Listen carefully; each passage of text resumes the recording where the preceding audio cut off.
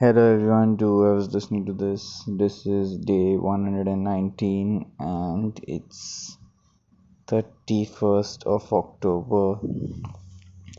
It's Saturday and it's around 11:50 right now. Yeah, and I think so all these episodes are going to be super delayed because of my internet issue at my place and mostly when I record at night uh, my data consumption for that particular day is just gone. So, and I forget to publish it the next morning. So, anyways, uh,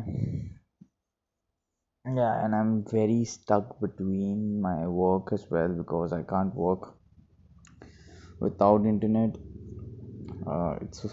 It's okay that today is Saturday and Sunday, so the internet issue should probably get fixed on Monday. And yeah, there's some very severe issue because of which I'm not able to use internet at all.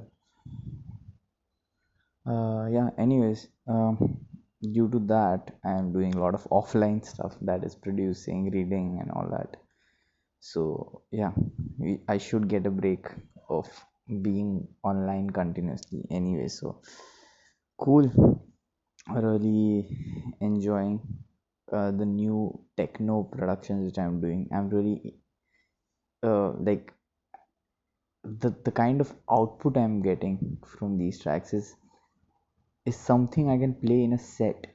It's more, it's like earlier when I made techno, it was more like let's make something which at least sounds like techno. But I never thought that I could play those tracks ever because they sound good, but I would never play them because that's just not in my vibe. But the tracks which I made now, the recent ones, the two techno tracks which I made for VVRC are really great. I really like them. Uh, so and I'm really looking forward to play them live because they sound really good mixing wise as well. Uh, and that's what makes me so good about it. And I think so it's all because of that one trick, which is the zero down mixing. I don't know what it's called, but I call it zero down mixing. So if you haven't listened to my any of my previous episodes, the this is the new. This is not a technique. Let's say this is an approach towards mixing, and it's not that difficult. So the only thing you have to do is when you have done producing your track and now you're going towards a mixing stage. Usually what I do, I save a save the same project as a name mixing, like add a suffix of mixing in the name on the name of that project, and I zero down the volumes, the levels of all the tracks which are there in my project. So that makes sure that even if I'm playing the project, no audio is coming out. So all those individual tracks are zero down, that is on 0 decibel. Then I start increasing volume one by one. First, I start with the kick because it's electronic music, and because it's house and techno music. Like kick is the basic element. Undoubtedly, that's the basic and the most fundamental element, which has to be more substantial throughout the track. And hence, I start with the kick, then I go with the bass. Bass being both the bass line and the sub bass. So I adjust the levels, then I do start bringing up the faders one by one of other tracks. The approach is first doing the drums, then going towards the other instruments. And I think so this one technique has completely changed the way I mix tracks nowadays, and my mixes are sounding way more better. Earlier I used to have like, why is there this muddiness in my track? And I think so listening to your track from a new perspective may help that, because now when you zero in the zero down approach, your faders are all at zero position. You're listening to each every element one by one, and that is making you feel like it's not your track, it's someone else's tracks which you're mixing. So it gives you a complete different gives a different ear basically. That is the thing which is needed when you send a track to mix uh, to some else mix engineer, or to master by some else mixing engineer. So that's the thing you actually want. You want a different ear to that mix, so that it sounds professional, it sounds balanced. The key is balance in mixing, I think. So that's the main key, that having a good balance between the elements of the track. And I'm still able to figure out how to bring a good balance, because I'm now able to bring a decent balance in my mix.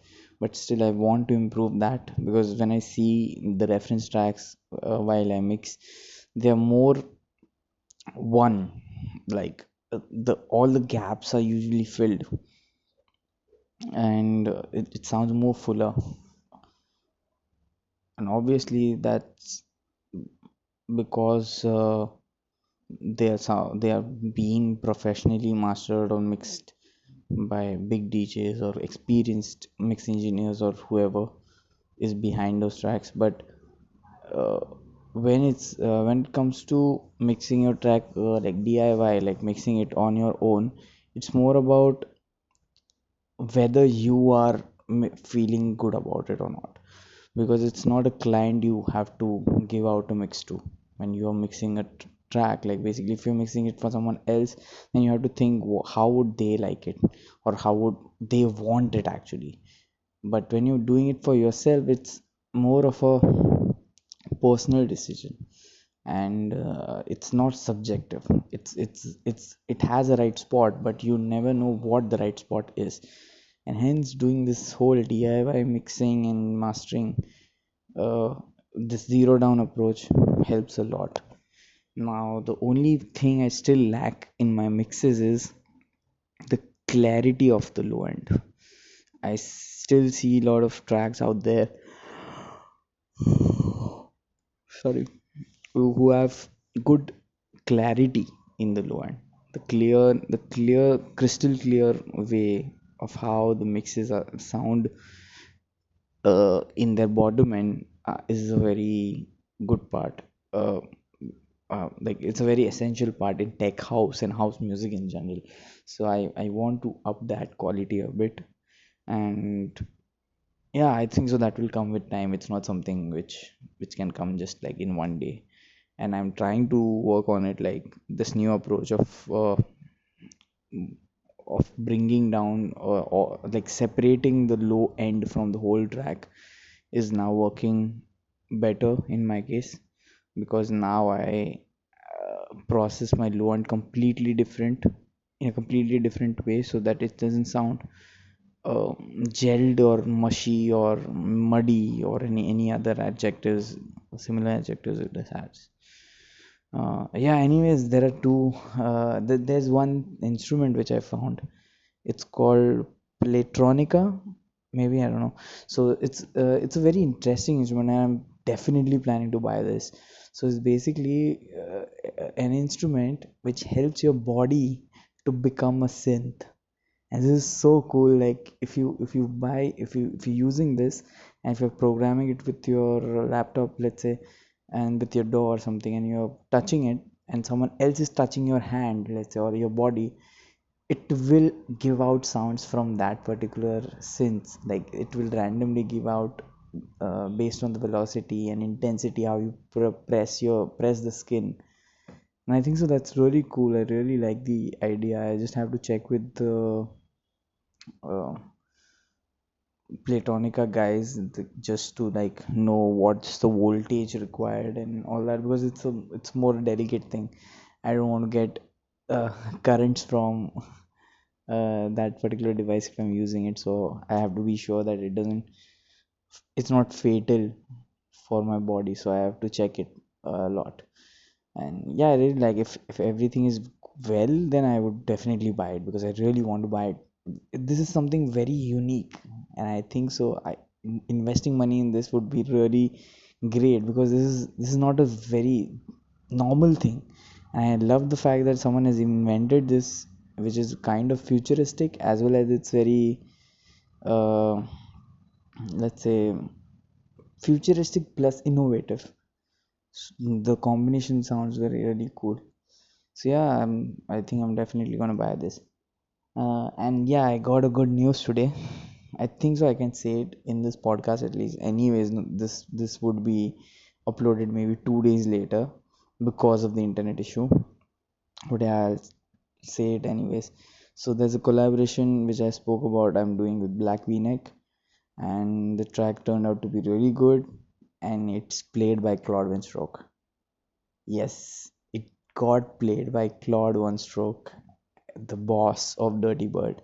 So uh, Jeremy, who's one of the members of the duo of Black V-Neck, he sent me a video where he's playing our track, our collaboration, and he thinks that maybe Dirty Bird would sign it. So I think so that would be the case, but we are not definitely sure that that's the thing, because he has just played it, but there's no confirmation from their side that they would be signing it or not. But they have asked me details, they my name and everything, so I've given them. Let's see what happens, but it would be really great if it gets signed by Dirty Bird. So it would be really cool if that happens. I'll be really happy to uh, get on with them, like that track to be released on Dirty Bird. That would be really great. And yeah, that was. And there was one more secret which I thought would be a big thing, but it was a huge disappointment for me. So I'll just say it out. So basically, Afrojack asked me to send him a message, a link for the stems of my track. He sent me this message not directly, but on a Discord channel by mentioning me. Then he told me that so I couldn't message him directly. That is not possible on Discord. I have to be friends with them first. So I messaged the team server of Discord of the team wall server. So they told me that okay, they'll ask Afrojack to send accept your request maybe, or send you a request so that you can send him a message. So I sent him a message, and I thought that he wanted to collaborate on that, which was completely a misunderstanding. So he wanted me to collaborate with Black V-Neck on the same track, on the different track. So the collaboration I have with Black V-Neck is of a different track, and he wanted to collaborate on the track Boom Boom, which was played on his live stream, to collaborate with Black V-Neck. That was the thing when I realized, when Black V-Neck told me that Nick, like Afrojack, asked them to collaborate on this track with me, and I thought that Afrojack wants to collaborate with me, which was, anyway. I believed that that was a case. So yeah, that wasn't the case at all. So I'm sending him tracks on his Discord, on his personal Discord, but he doesn't seem to reply. Maybe he's busy. Obviously, he's not a free guy so that he can reply to everyone. But at least, like, I'm sending him messages from a very long time. I'm like almost spamming him, but I'll stop doing that, because ultimately, if he doesn't want to check, he'll just ignore me. He doesn't want the messages to pile up, anyways. So yeah, that was my huge disappointment when I misunderstood. Sorry, yawn of the day. Where I misunderstood what he wanted to say and what actually he wanted to do. So yeah, maybe one day I could collaborate with him, because I really want to collaborate with Afrojack, because he's one of those sounds in the whole electronic music scene who has a good combination of both underground and the commercial sound. He's one of those few artists who can do that.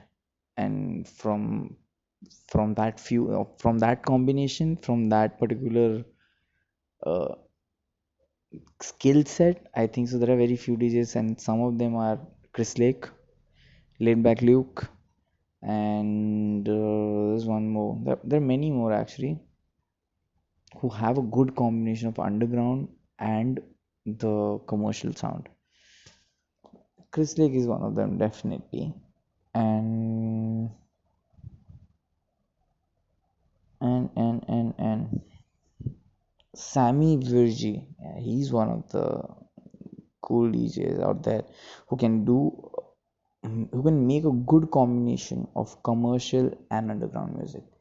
And that's what I want my sound also to be developed to be, because as I said, I mentioned this earlier, where I'm very skeptical between being completely underground or being completely commercial, because either of those sides I don't want to be isolated in. Like, I don't want to be completely underground and I don't want to be completely commercial. I want to be in a state in between that, because I agree and disagree with both these cultures, both the underground and the commercial cultures. The That's like, if we like, the thing I agree with underground is the new experimentation which goes on continuously. It's not like one type of sound which plays like what happens in commercial sound. Like, it's just one sound, and then it's like for 2 or 3 years and it's the same thing again and again. But in underground, everything keeps on changing, keeps on evolving, which gives the artist good competition and good reason to explore something new or do something completely out of the box, which helps in growing the genre in general. That's what I agree about underground. And what I don't like about underground is that they restrict, they put this peer pressure on the artist that you shouldn't go commercial. Like, you don't go commercial. But how are you going to earn if you don't go commercial, and if you don't go and do shows? Because not every underground artist earns that much, and you need to earn at a one point, because you have invested so much in your gear, in your DAW, and all the music stuff which you own.